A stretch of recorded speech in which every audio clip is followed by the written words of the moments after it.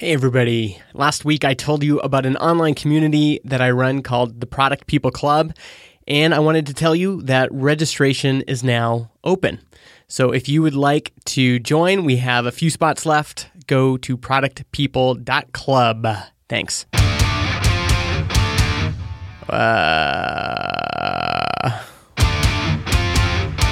This is Mega Maker, episode 37.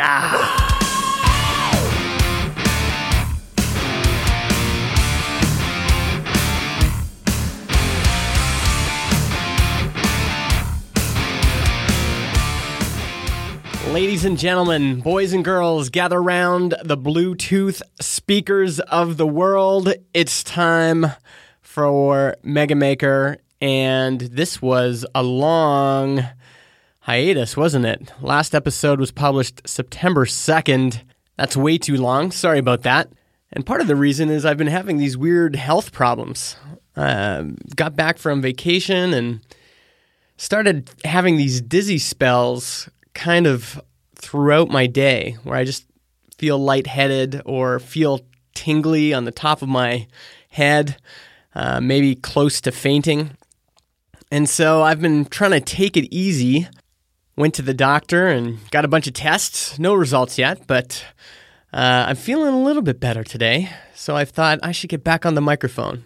So today I thought I would share with you a lesson that I gave during a Mega Wednesday. These are these live video events I've been experimenting with every Wednesday morning, 10 a.m. Pacific. It's kind of like a comedian, goes to a local club and kind of works out material. That's what I'm trying to do with these. So they're not always super polished, but it's kind of like me expressing some new material for the first time. People have been really liking them. You can watch on YouTube or Facebook.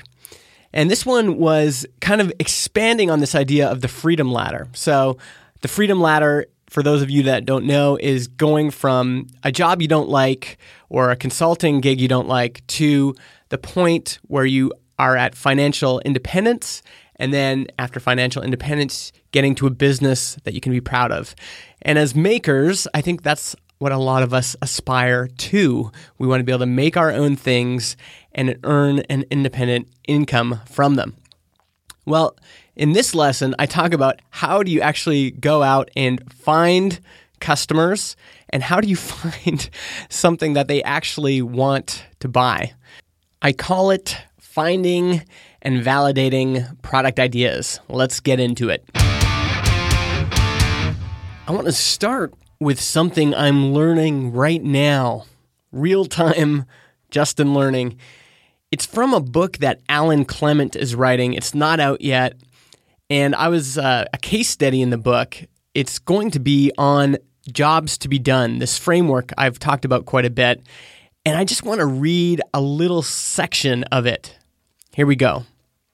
Customers do not have needs. They do not have wants. They only experience the effects of the systems they interact with. That is why when you change the system, customers' needs and wants change along with it. So here's an example.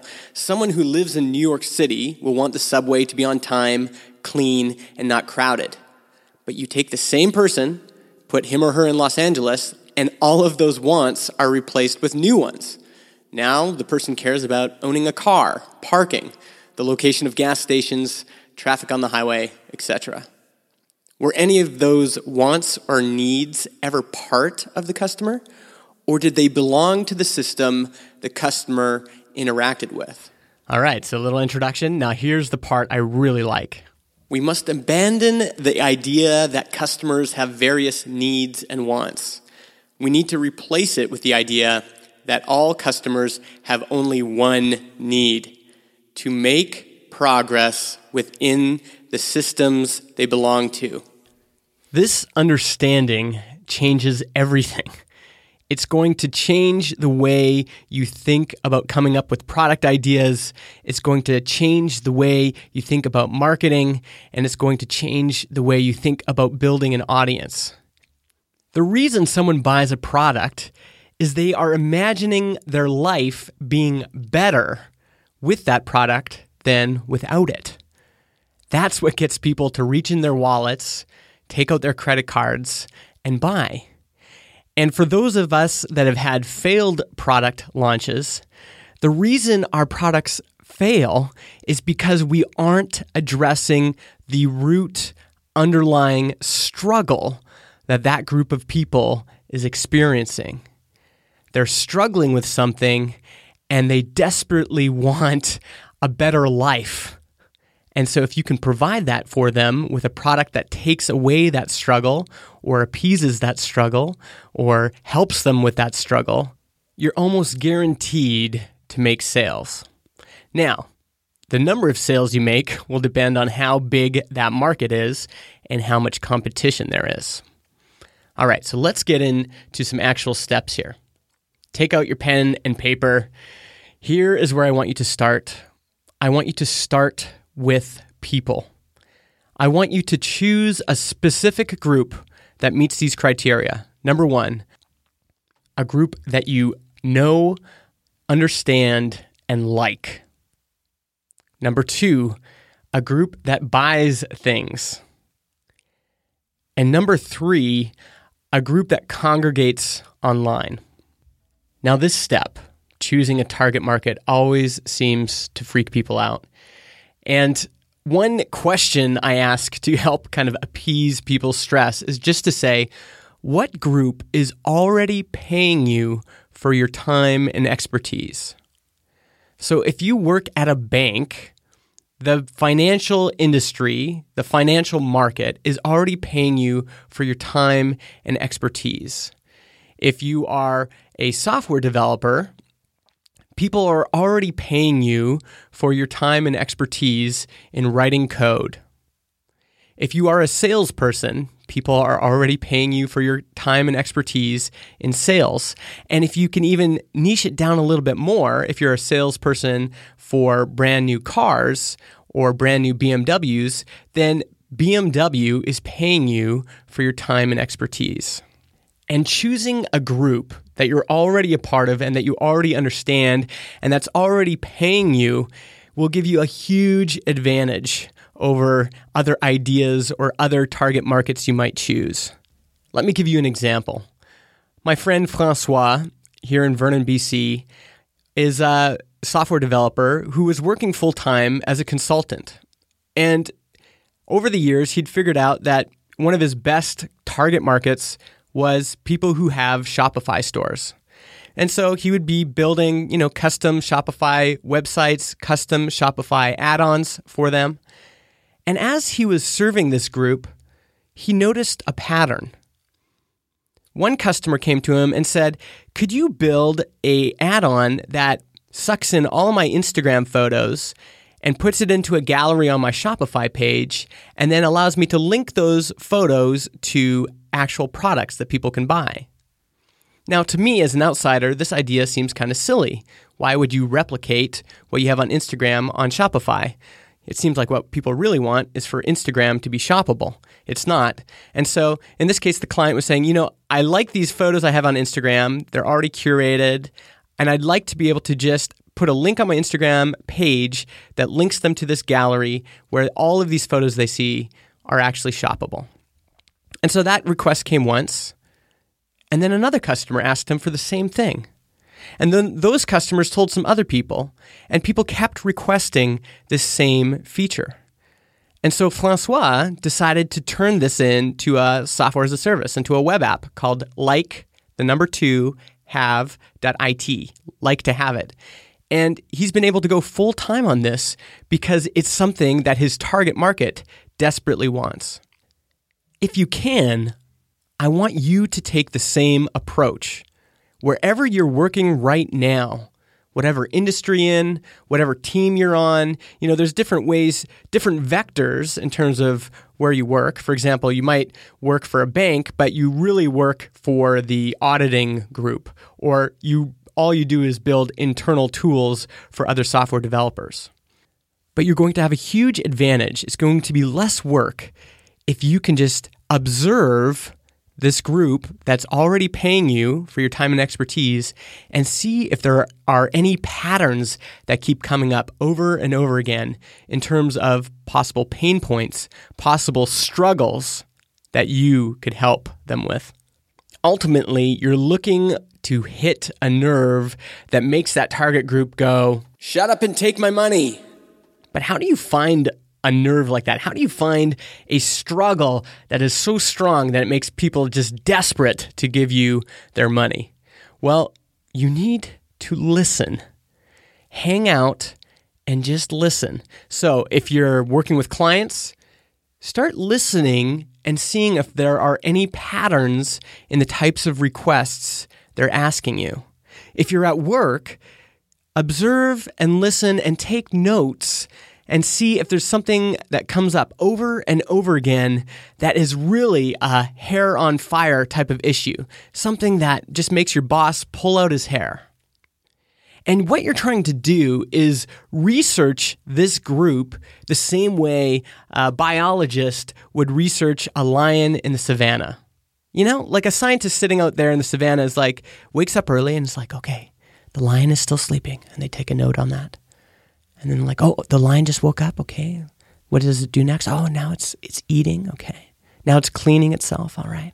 And they're just taking notes all day to see if they notice any patterns. You're going to do the same thing with your group. Now, it's not always best to just observe people, directly at work or with clients, etc. Sometimes you need to do other research online. And if you're looking to get started on this, if you have a target group that hangs out online, that was why it was one of the characteristics I asked you for. If you have a group that hangs out online, you can observe and listen to them there. For example, you could go to Google and see what kinds of things people are searching, what kinds of things rank for certain keywords. You could go to Twitter search and in real time, search what is your target market thinking about. Or go find a subreddit or a Facebook group that is filled with people in your target market and just hang out and listen. For example, if your group was designers, you might go to Designer News and every day look through what are the top upvoted items and what kinds of comments come up over and over and over again. Now, if you're a designer and you've hung out on Designer News, you would know that people switching to Sketch from Photoshop is a trend. People are looking for Sketch tutorials, people are looking for Sketch plugins, people are looking for Sketch tips, and that is a recurring pattern. There's some struggle there. There's some people imagining a better life with Sketch than without, and you might be able to jump on that platform and create something of value. Maybe it's a tutorial, maybe it's an online course, maybe it's a plugin, right? So this is what I mean when I say you need to research and listen. And it's the step that everyone skips. Everyone wants to jump right to the idea phase where they get a great idea and then they get to start building it. But if you want a really great product idea, it has to come from the group you're going to serve. It can't come just from within your brain. You need to have a solid rationale for that thing that you're building. And again, this is why a lot of product launches fail, because they have not connected with a genuine struggle in their target audience. Once you've done weeks and months of this kind of research, you're going to develop a hypothesis. For example, a typical agile user story would go something like this. As a designer, I want an online course so that I can learn how to use Sketch and switch from Photoshop. A user story is really a hypothesis. Now, if you're familiar with Agile, you've probably heard that before, but the jobs to be done, folks, have a new take on the user story, and it goes something like this. When I get tired of paying for Photoshop monthly, it's a subscription now, I want to switch to Sketch so that I only pay once or only pay for support when I need it. That would be a jobs to be done user story. In this case, the customer is struggling with the fact that Adobe Creative is a monthly subscription And they imagine their life being better if they only had to pay for the software once. By the way, I'll have all these notes and links in the show notes, megamaker.co/37. So once you have your hypothesis, you need to go out and try to disprove it. And the way I think about this is, what's the smallest thing I could create that might help me disprove my hypothesis? The reason I'm trying to purposefully disprove my hypothesis is that as creators, we're infatuated with our own ideas. And so the purpose of this step is not to fall more in love with our idea, but to basically try to shut it down before we invest too much time in it. So the earlier you can disprove it, the better. But if something can make it through that gauntlet of you really trying to disprove it, then you have a much better chance of creating something that's going to succeed. And this is how my friend Jason Cohen did it with WP Engine. WP Engine is premium WordPress hosting. And so the tiniest possible thing he could create was just him walking around and talking to people who had WordPress sites and saying, listen, here's what I'm thinking of building. It's going to be premium WordPress hosting that has online staging, that has automated backups, that does all your security for you so you don't get hacked, that automatically vets plugins and doesn't allow you to even add the ones that are full of viruses. And then he would ask people, what do you think? And if you've ever pitched an idea to a friend, you know, they usually say, oh, that's a cool idea. But it was his next step that truly allowed him to validate his product idea. Because people will say all sorts of things. No one wants to be rude. And so they'll say, oh yeah, that's cool, or that's interesting. But then he would say, oh great, could you write me a check right now for $99? Now that's a way to disprove a hypothesis right away. Because people are either going to be like, no thanks, or their body language will be like begrudgingly like writing a check. But what he found instead was that as he asked people this question, which I'm sure was scary, as he's asking people to write him a check for something that doesn't exist, he's able to see their excitement for the solution he described. As they're writing that check for him, he was able to see that they are imagining their life better with the solution he's suggesting. And that's how he started WP Engine, by getting a bunch of people to write him $99 checks. There's other ways you can prove or disprove your hypothesis. One would be to hold an online workshop. Try to see if you can get 5, 10, 20 people to show up for maybe a paid workshop on the topic you've chosen. You could also put up a landing page with a waiting list. You could launch an email course or an ebook. You could offer a productized service. So not a full like software application, but just something that is somewhat automated, but somewhat depends on you. You could create an Excel sheet. A lot of crud software, their biggest competitor is Excel. So maybe you can create an Excel sheet that does the job of software, but see, does anyone want to buy this and download it? I know people who have built software businesses this way. They offered a $20 download for an Excel worksheet and then eventually iterated on it until it became software. What you're trying to figure out during this stage, when you're trying to disprove your hypothesis, is the answer to a bunch of questions. 1, how hard is it to find customers? 2, did I hit a nerve? Did I identify the number one struggle in their life? Number 3, how hard is it to get people to pay? That's important. Number 4, how satisfied were people with the solution I was offering them? And number 5, do I like these customers? If I'm going to dedicate my life to this and serve these people every single day for the rest of my life, do I like them?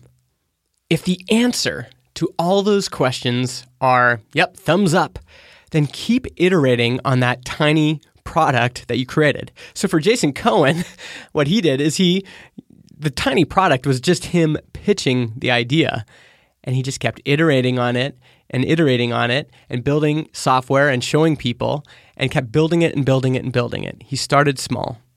My friends who have Excel sheets, they did the same thing. They started creating small little software, and then they built on it, and then released it. So I hope this is helpful. Folks, if you are listening right now, if you've made it through this whole episode, I would love to hear from you. I'm the letter M, the letter I, Justin, on Twitter, Instagram, and Snapchat. M.I. Justin. If you can hear my voice, I'd love to hear where you're from, what you're working on right now, where you're listening, whatever. Just reach out to me and say hi. I really like getting those. This podcast is hosted on Simplecast.fm. This theme music you're hearing right now is striker-metal.com. And again, all the show notes, megamaker.co/37.